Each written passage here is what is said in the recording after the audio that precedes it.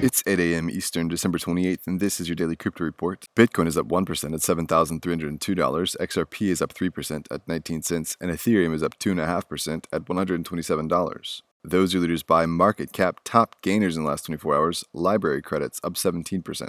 Today's headlines: Bitfinex has beefed up its KYC process, going so far as to ask verified users to submit more information. Paolo Ardoino, Chief Technology Officer of Bitfinex, told The Block that the exchange is always working to improve its compliance program, saying that means we are in contact with our customers continuously. We may, for example, be updating various KYC documents that have expired or clarifying the nature of certain transactions. Arduino said that all the information that Bitfinex obtains from its customers is retained securely and confidentially.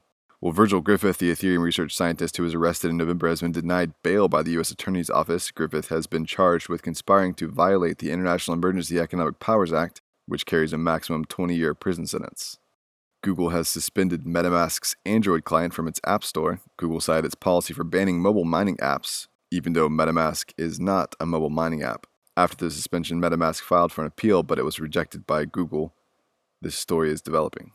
Well, the Central Bank of the Bahamas is set for a pilot program for its digital currency that's tied to the Bahamian dollar. The project, nicknamed Project Sand Dollar, will kick off today in Exuma and extend into the first half of 2022 Abaco. The central bank says the program will simultaneously promote the development of new regulations for the digital currency and strengthen consumer protection, especially around data protection standards, adding the bank will also advance reforms to permit direct participation of non-banks in the domestic payment system.